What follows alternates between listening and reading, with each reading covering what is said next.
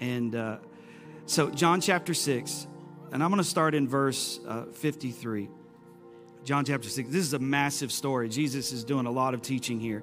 But he comes to the end of the story where he's telling the people that are following him that he's the bread of life and that you must eat from him. And he gets here in verse 53, Jesus says to them something very controversial. He says, "Very truly I tell you, unless you eat the flesh of the Son of Man and drink his blood, you have no life in you.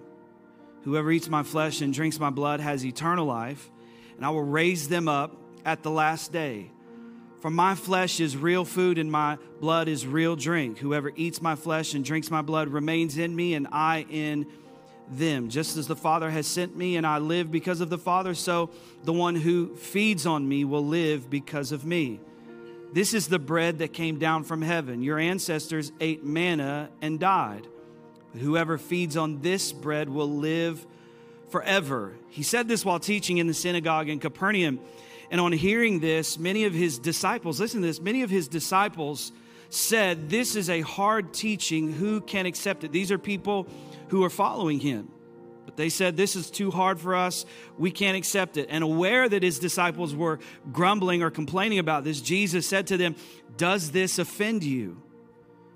Then what if you see the Son of Man ascend to where he was before?" He says, "The Spirit gives life. The flesh counts for nothing. The words I have spoken to you, they are full of spirit." In other words, Jesus said, I'm not literally asking you to eat me and drink me. I'm speaking a spiritual truth to you. They are spirit and they are life. Yet there are some of you who do not believe. Watch this. For Jesus had known from the beginning which of them did not believe and who would betray him. Look at this. You can be a disciple and not believe.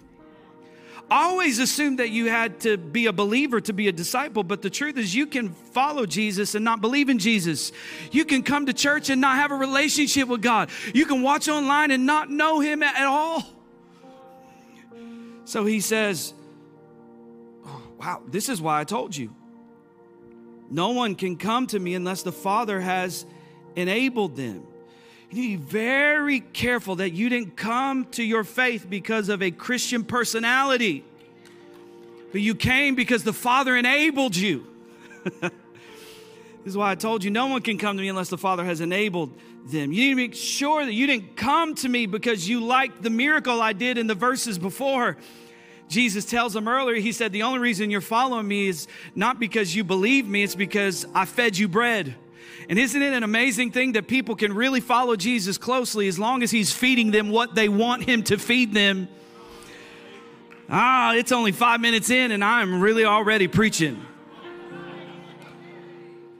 So the Bible says, watch this, from this time, many of his disciples turned back and no longer followed him. And he turned to his disciples that were left and he said, "Do you want to leave too?"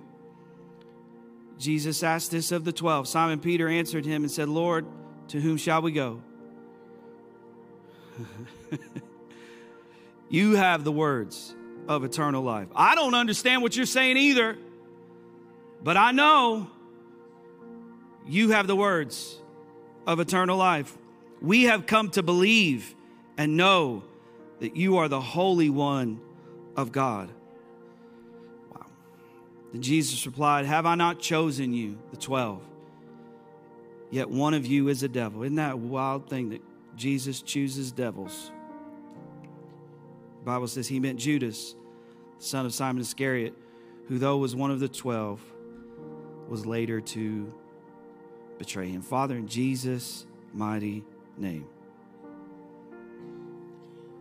help us to have a faith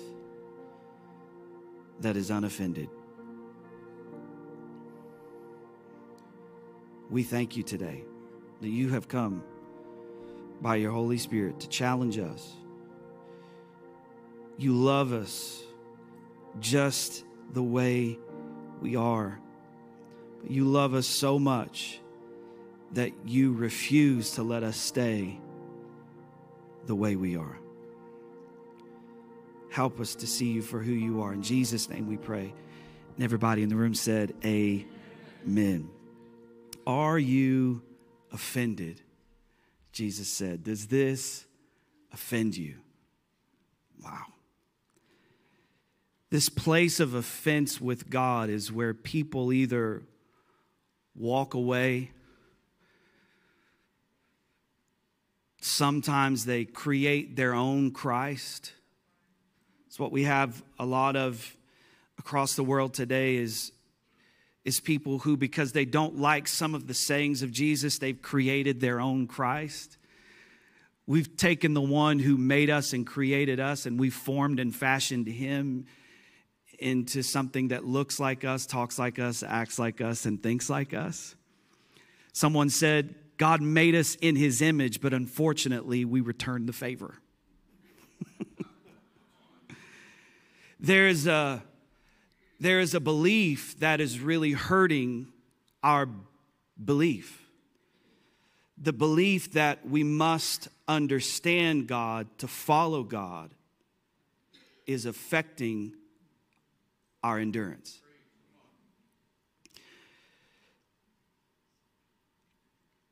And I would say if you haven't been offended by God or you haven't misunderstood God, you've probably not been walking with God. Can somebody in the room say yes? Yeah.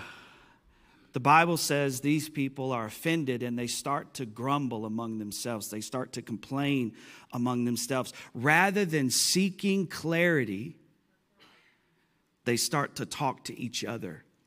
Rather than going to Jesus and saying, help me understand, before I make a decision that affects the rest of my life, help me understand what you're saying so that I can continue to follow you.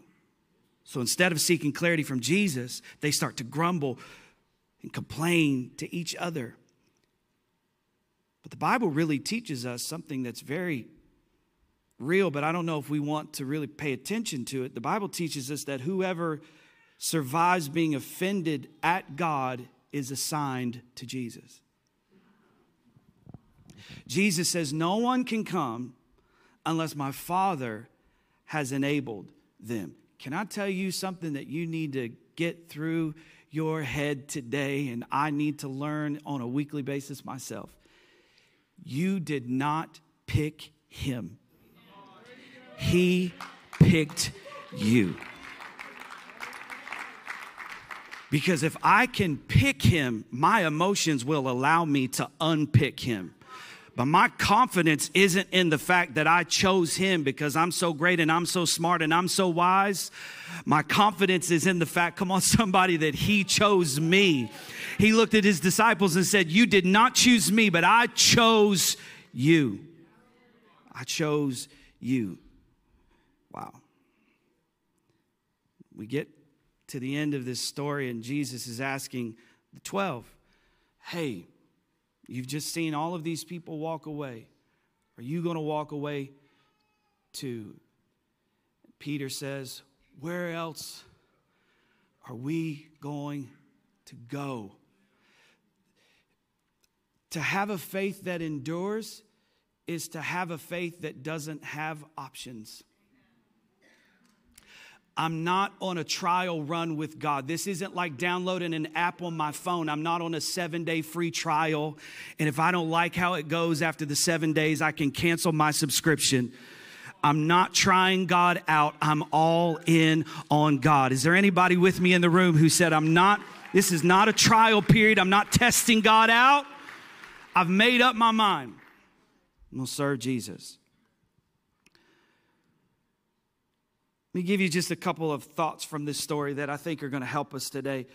First of all, the one thing I notice in this story and the one thing I notice about people who walk away from Jesus is this. And we live in a culture right now that's deconstructing their faith and walking away from the faith and leaving the church in droves. There's a lot of things happening in the church, a lot of church hurt and pain and abuse in the church is coming to light, and people are walking away because of those things. A lot of heroes people looked up to that were preachers, and they've fallen, and because of that, people are walking away, and there's a frustration, and there's an undertow in the church, in the world today, that just, it seems like there's a walking away. There's not this consistency. There's not a faith that lasts. There's not a faith that stands the test of time in very many people. But I feel like I'm in a room full of some people today who have seen a lot of stuff. They've seen a lot come, a lot of people go. They've seen a lot of people rise, a lot of people fall. They've seen kingdoms rise and kingdoms fall. They've seen their health come, their health go. They've seen marriages come and marriages go. They've seen friends come and friends go, but they have made up their mind that I will not allow the circumstances of my life to tell me who God is, but I will look to His Word, and His Word will define for me for all time who He really is. Amen. But I find this consistent theme in people that walk away is that people that walk away assume their interpretation of God is accurate. They assume that the way they interpret God to be is who He is. In Matthew chapter 11, there's a really interesting story. John the Baptist, who at one time in his ministry, things are going well. He's baptizing people. His ministry has been growing. And all of a sudden, Jesus comes on the scene, and he recognizes Jesus' ministry. As a matter of fact, he turns to his disciples who are following him and says, hey, you really need to be following him, because I baptize you in water, but he's going to be baptizing you in the Holy Ghost and in fire. That's the one who comes after me. He's mightier than I. But John the Baptist, a few years later, finds himself in a prison. The Bible says that while he's in this prison, he sends messengers to Jesus to say, are you the one? Hold up, John the Baptist, you just literally, at one point in your ministry, you stopped, looked at Jesus and said, he's the one. And now all of a sudden, John the Baptist, because you're in a prison, you're wondering if he's the one. Have you ever found yourself in the same condition? Oh man, when the tax return comes, he's the one. But when you owe taxes, it's Jesus who he said he was. When you got the job, Jesus is the one. When you lost the job, is Jesus the one? Does he even care? Is he even aware? I think sometimes it's our misunderstanding and our misinterpretation of Jesus that really affects us when we are going through prisons in life. John goes, are you really the one, or should we look for somebody else? And Jesus sends a message back to John. And the reason John is asking this is because Jesus declared about his ministry that he was anointed to set the captives free. And John's sitting in prison wondering, what's this anointing to set the captives free for, if you can't even set your own cousin free? So are you the one? Jesus says, hey, tell John, everything I said I'm anointed to do, I'm doing it. Tell him the blind see, the deaf hear. And he says, and tell him this, because he misunderstood what it meant to set captives free. I never told you I was going to get you out of prison. He said, tell him that the gospel is preached to the poor.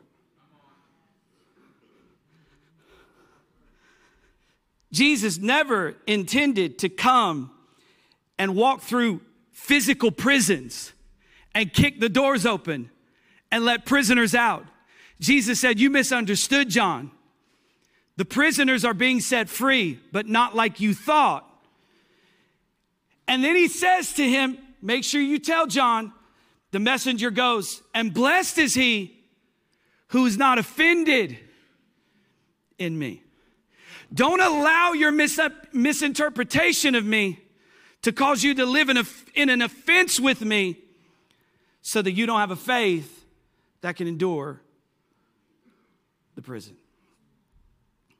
I'm a prisoner, John says. He's supposed to set the prisoners free. Jesus turns to the disciples and says, eat my flesh and drink my blood. What is he? All of a sudden, did the Bible just turn into Twilight? What are we talking about, Jesus? Like, are you Jesus or Edward? Like, I just need to understand, like, what's happening, Jesus? And I'm telling you, most of our life is spent in this place of like, what are you talking about? God, does anybody in the room just want to be a little bit honest? And right now you're just like looking at what's happening in your life and in the world. And you're like, God, I mean, this is a hard day. Jesus is like, I'm looking for people who can take things that other people would be offended at and walk away. I'm looking for people who stay, and those are the ones who the Father enabled to come to me. Isn't it an amazing thing that as Jesus gets closer and closer to the ultimate purpose that he was sent to accomplish, as he gets closer to the cross, the crowds get smaller and smaller and smaller. Never confuse crowds for the presence of God. Don't get it twisted. Don't think that just because this parking lot is full and people are in these seats that God is pleased, because that stuff doesn't matter to God. That stuff doesn't matter to God, because I would rather preach this church empty with the truth than coddle you and tickle your ears so you keep staying. And I've been preaching here long enough to know that if you're here because you've been offended and you stayed. I'm self-aware enough to know that I am an offensive person. I mean, even my face offends people. I don't even have to open my mouth. And some people are just like, you have a face that I want to punch. So I know and I understand that if you're here, it's because you have passed offense and you have said, God, you're doing something here that's beyond Robbie, that's bigger than that guy that stands up there every week, that's bigger than the screens, that's bigger than the sound, that's bigger than the haze machine, that's bigger than the parking lot, that's bigger than the crowd in the room. Jesus, I want to be a part of that. That's what I want. Oh man, in Mark chapter 8, Jesus again has fed people. Just like this story in John chapter 6 and Mark chapter 8, Jesus has fed 4,000 people. And the disciples, they gather all this bread after he performs this miracle. And then around verse 16, 17, they get into this boat and they start talking to each other like, hey, we probably should have brought some of that bread with us. And they're worried because they only have one loaf of bread. And Jesus asks them this question. He says, why do you reason that you have no bread? Why do you reason that you have no bread? And I think this is the foundation for offense. The foundation for offense is when our thought process begins with what we don't have.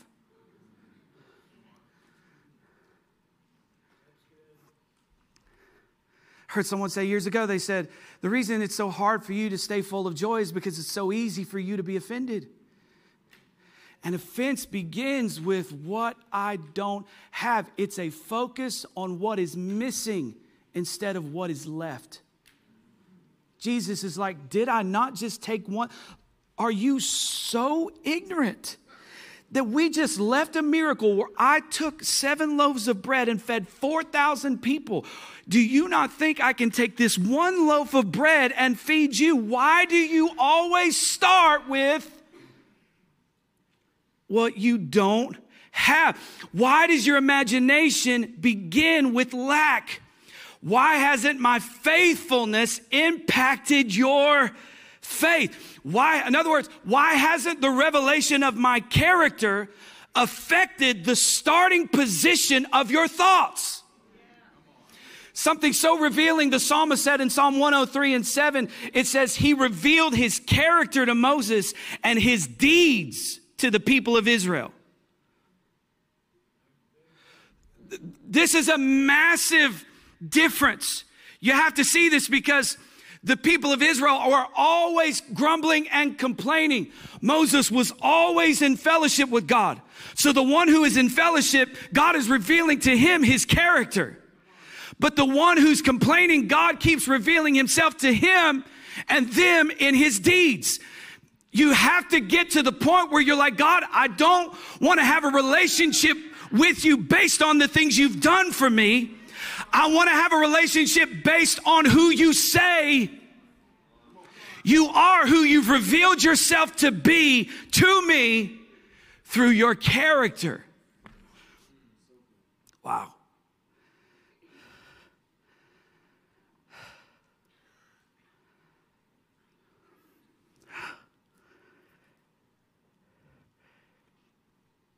It's one thing to be offended, to not understand. Everybody finds themselves in that type of experience with God. Why in the world are you asking this? Why are you doing this? Why are you allowing this? It's one thing to be offended when you don't understand. It's one thing to misunderstand what you heard. It's a completely different thing to walk away. Because sometimes our reaction hurts more than the thing we are reacting to.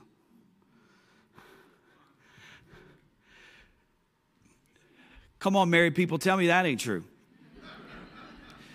Tell me your reaction to what happened didn't make the situation a whole lot worse than the situation actually was.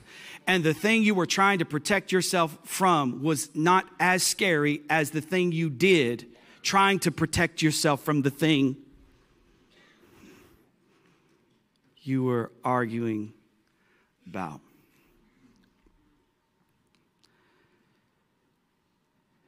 Job chapter 2, verse 9. Job's story is a very deep theological study into the character and nature of God.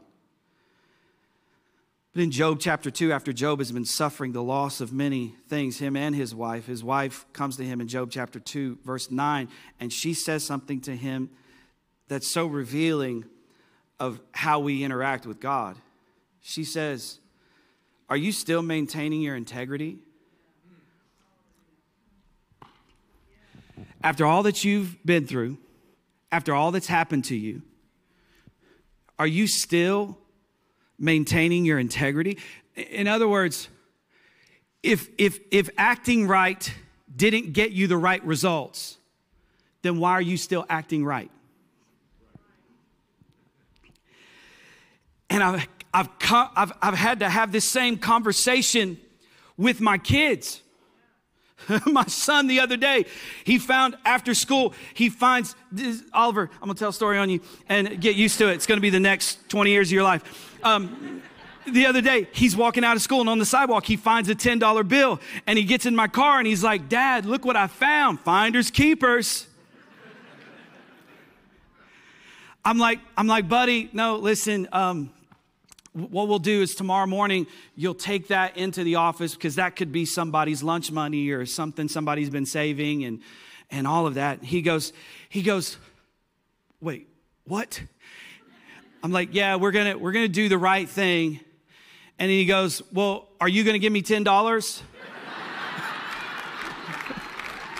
Right? Isn't that how this isn't something we learn when we get old. This is just how we interact. If I'm going to do the right thing, then what are you going to do? Because I did the right thing. I said, "Son, you know, God will bless you, and it always doesn't come back like money." And so the next day he takes the money back. And he gets in the car and he's all disappointed. And I'm like, what happened? He's like, "They gave me a Raptor card. I guess it's like some like little thing that's redeemable for some cheesy little item." so we're trained that the outcome of doing right isn't better than doing right.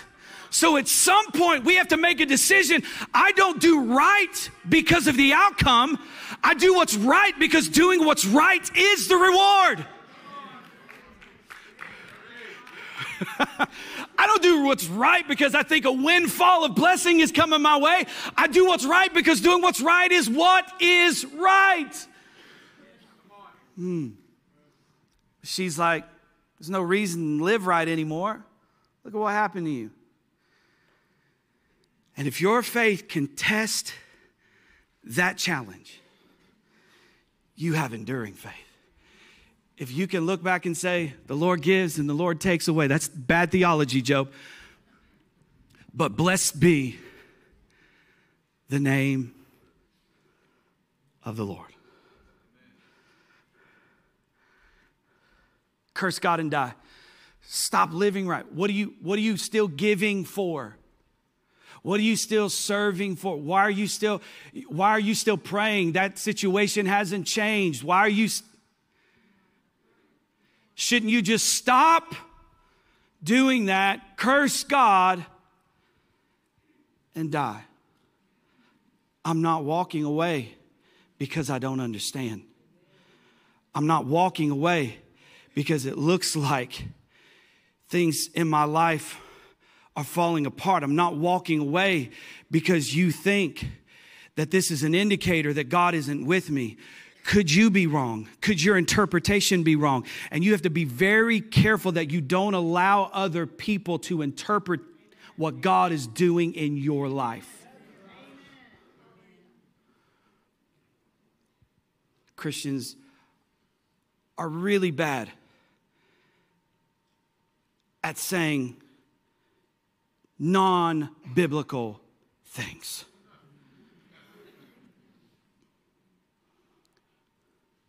There's no Bible that teaches us when we die, we go to heaven and become angels. But when people die, we'll look at them and say, God needed another angel. What are you talking about?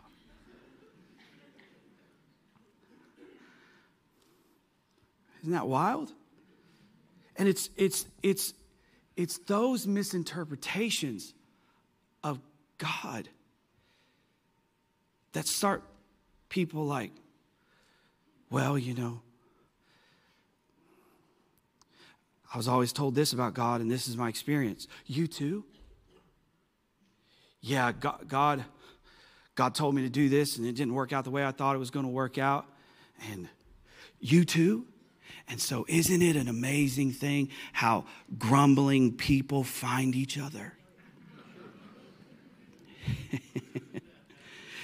Job, though, he said in Job 42, 1-6, because God started asking Job some questions. Job is in the middle of going through what he's going through, and he asked God some questions. And the Bible says, and God turned around and started talking to Job. Job answered God, and he said, after God said, who do you think you are? For like 2 chapters, God is like, who do you think you are? He said, are you going to accuse me to make yourself feel better about you? That's what God said to him. Job answered God, and he said, I'm convinced. This is a Message translation of Job chapter 42, verses 1-6. Job answered God, said, I'm convinced you can do anything and everything. Nothing and no one can upset your plans. You asked, who is this muddying the water, ignorantly confusing the issue, second guessing my purposes? I'll admit it. I was the one. I babbled on about things far beyond me, made small talk about wonders way over my head. You told me, listen and let me do the talking. Let me ask the questions and then you give the answers. I admit I once lived by rumors of you. This is what Paul told Timothy. He said in the last day, people will be caught up in rumors. Things that people say about God that are not true about God. He said, I live my life based on, this is what he says, now I have it all firsthand. From my own eyes and ears. people tell me not to say this all the time. You don't learn this in Bible school because it doesn't keep people coming back to your church. But can I tell you, if your relationship with God is only as strong as me, you have a terrible relationship with God. You must have a first-hand from your own eyes and ears relationship with God. That's the only relationship that will sustain you. You cannot build your relationship with God based on a preacher. You cannot build your relationship with God based on someone you saw on Christian television who just wowed you and amazed you. And I'm thankful that you hear me, and I'm thankful that I can pastor you and lead you and shepherd you and teach you God's word, but don't you take my word as firsthand. Do what the Bereans were encouraged for doing. The apostle said they took every word I said and they went home and they studied it to make sure that it was who God really was. Thanks, Robbie, for showing me something maybe I didn't see before or teaching me something I needed to understand. But I'm going to take all that information you just gave me. I'm going to go home and I'm going to open God's word for myself, and I'm going to get firsthand from my eyes, from my ears to my heart, my life, my family, what God is saying. Whew. He said, I've learned firsthand. I'm sorry. He said, forgive me. I'll never do that again. I promise. He said, I'll never live on the crust of hearsay. He said, I'll never live my Christianity, my life with you, my walk with you based on what somebody else said about you. Oh, taste and see that the Lord is good. It will not impact you until you know it for yourself. You won't have a faith that endures if it's mama's faith and daddy's faith and your uncle's faith and your aunt's faith. The only way you have a faith that endures is if it's a firsthand, I have tasted and I have seen that the Lord, He's good. He said, I'll never live again on the crust of hearsay, the crumbs of rumor. Watch this. The Bible says many left. Many left. Many left. How many? I don't know. 12 stayed. Luke talks about how he anointed 72 people to go out. Could have been 60. I don't know how many, but it was many. The Bible says many left. And look how, when you leave as many, what do? You leave as a group. Just because some people follow you doesn't make you right.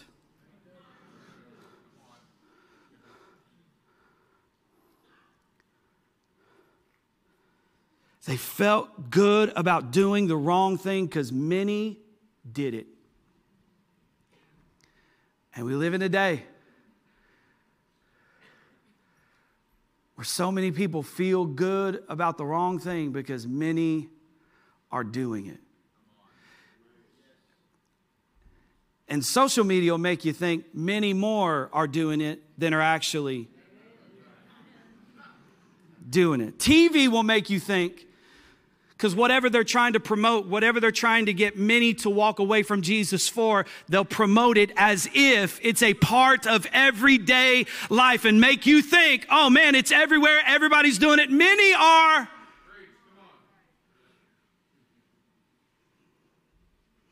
Many are doing it. Man, disgruntled people, aren't they? They're always looking for disgruntled people.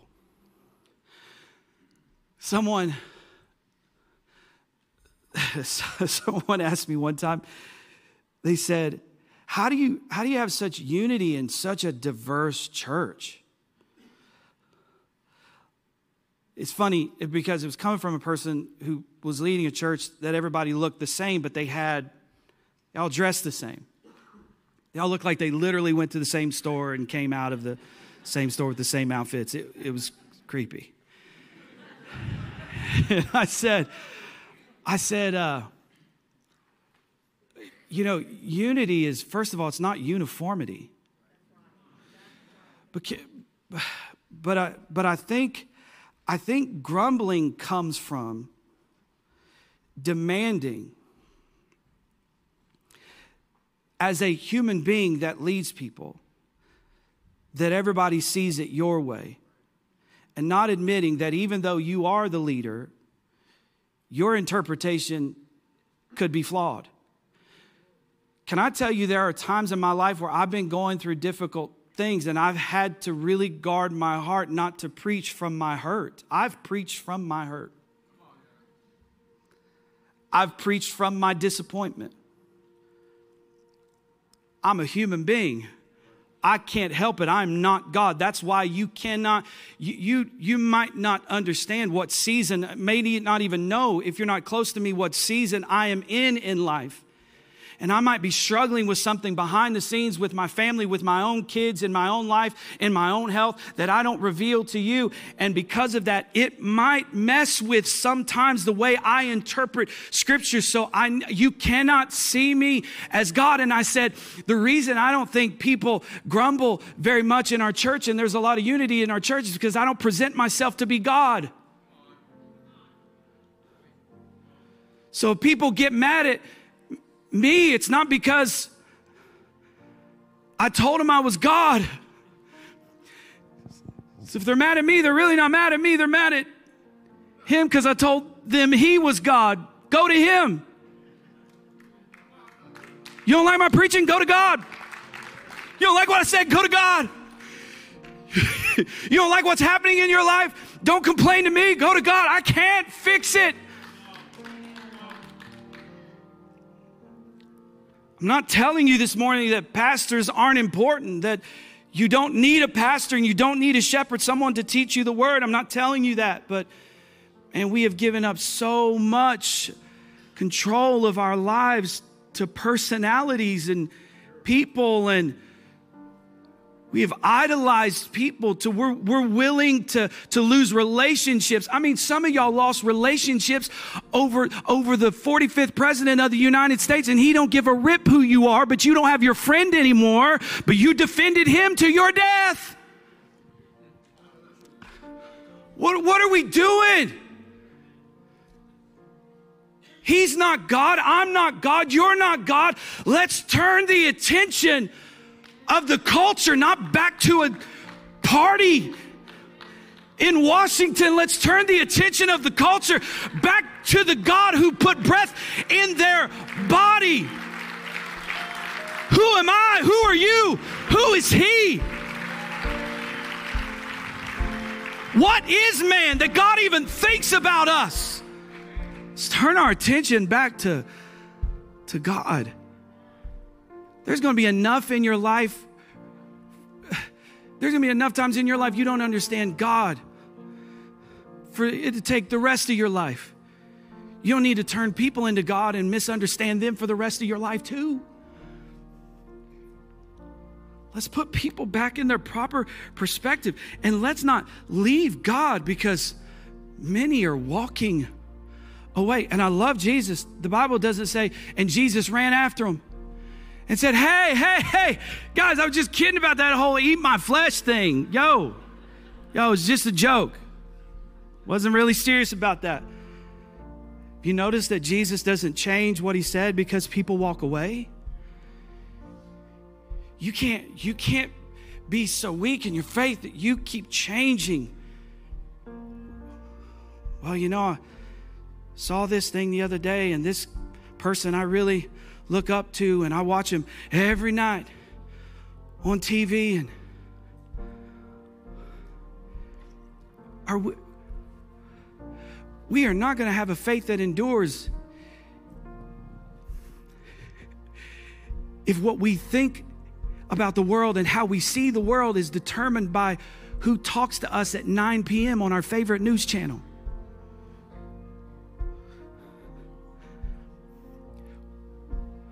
We cannot. What you see now is a world grumbling instead of a world going to Jesus and saying, help me understand. Help me see. I know your ways are higher than my ways, but the New Testament teaches me that I can have the mind of Christ. Show me what you mean. And he tries to, right? He says, the words that I speak to you, they're spiritual in nature.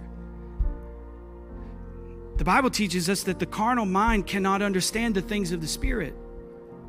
And maybe one of the reasons we are so confused sometimes in our relationship with God is because we're trying to understand God through culture, or we're trying to understand God through our denomination, or we're trying to understand God through our political party. When God cannot be understood through a denomination, God cannot be understood through a political party, God cannot be. You must go to God firsthand, encounter Jesus for yourself, see him for who he really is, and know who he's made you to be. That's my challenge to you. My challenge to you is not listen to more of my preaching and your life will be better. No, if you listen to my preaching, understand that my preaching is turning you to him. You want Jesus. That's who you want. That's who you want. That's who you want. That's who you were created for. No wonder you get so disappointed in political figures, public figures, pastors and preachers and leaders in the world, because they weren't created to meet that need. He's who you're looking for. And until he fully satisfies that need, you'll never be able to put the people in your life in their proper place. There's a place for a pastor, but it's not on a pedestal. There's a place for your spouse, and she's not God. There is a place for your children, but not the same place that the Holy Spirit's supposed to occupy. And when you put God in his proper place in your life, and you shut out the noise from the world, I know people are walking away. I know people are misunderstanding Jesus. I know people are seeing what happened in this church and what happened over here, and they're frustrated and they're walking away. But listen, I'm not going to walk away because of their grumbling. I'm not going to walk away because of their complaining. I'm not going to walk away because some man misinterpreted God. I'm going to go to Jesus. Peter said, Jesus, you alone, where else are we going to go? I wasn't paying attention to the people that walked away anyway. I didn't show up for them. I didn't start following you because John was here. I didn't start following you because these guys are following. I'm following you because you alone have the words of eternal life. And if everybody else walks away, I have nowhere else to go. And watch this. And even though Peter did at one point walk away, his faith was so strong that even though he tried to escape, he couldn't. He walked right back. I'm telling you right now, don't give up on people who feel it seems like they've walked away. You keep praying, because I'm telling you, in some of those people is a faith that's not there because they deposited it there. It's a faith that was enabled because God enabled it.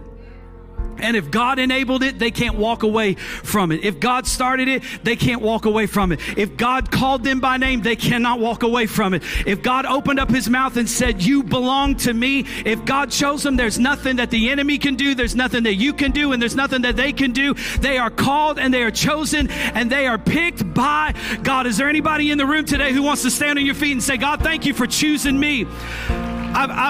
Maybe some of you in the room, you've walked away at times.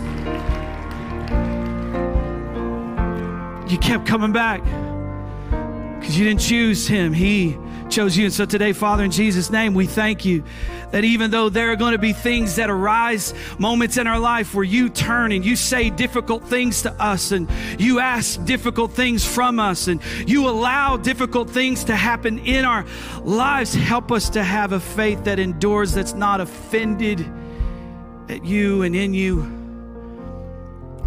but can survive being offended, can survive not always understanding.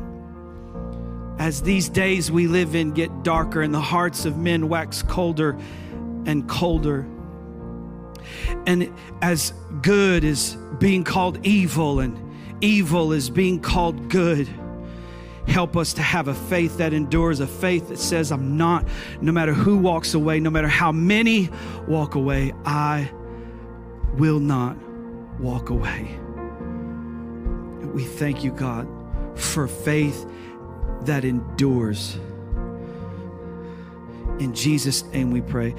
If you're in the room today, if you would just bow your heads with me today. If there's anyone in this room today who says, Rob, I need to put my faith and confidence, trust and hope in Jesus. I'm very aware of where I fall short. I'm even convicted of where I've been maybe missing the mark, where there's sin or failure in my life. Very aware of those things. God's really been showing me those things. And let me tell you, when God shows you those things, He's not showing you those things to shame you. He's showing those things to draw you to the only one who can free you from the guilt and the shame of those things. So today, if that's you, you say, Rob, I need to turn my life over to Jesus. If you're here and it's the first time you've ever done this, or you're here and you felt disconnected from God, you've been doing your own thing, going your own way, and you want to begin that journey home today. I'm telling you, once you turn around, you're going to find out He never left you. He never forsook you. He's always been there. So if there's anybody in this room today who would say, Rob, I want to put my faith, my belief in Jesus today. I'm going to count to 3. And when I do, would you throw your hand up in the air? We want to pray with you. 1, 2, 3. Throw that hand up in the air. I see you. Anybody else? I see you. I see you back there. A couple hands here. I see you. Awesome. Back there in the back. Awesome. Come on, church family. Let's pray this together with those that lifted their hand. Dear Jesus, thank you that you love me, that you gave your life for me. I give you my life. Take it all. Have your way. Use me for your glory. I repent of my sins. I confess you as Lord. Thank you for loving me. Thank you for saving me. In Jesus' name, amen and amen. Come on, let's put our hands together. So awesome. Best decision of your life.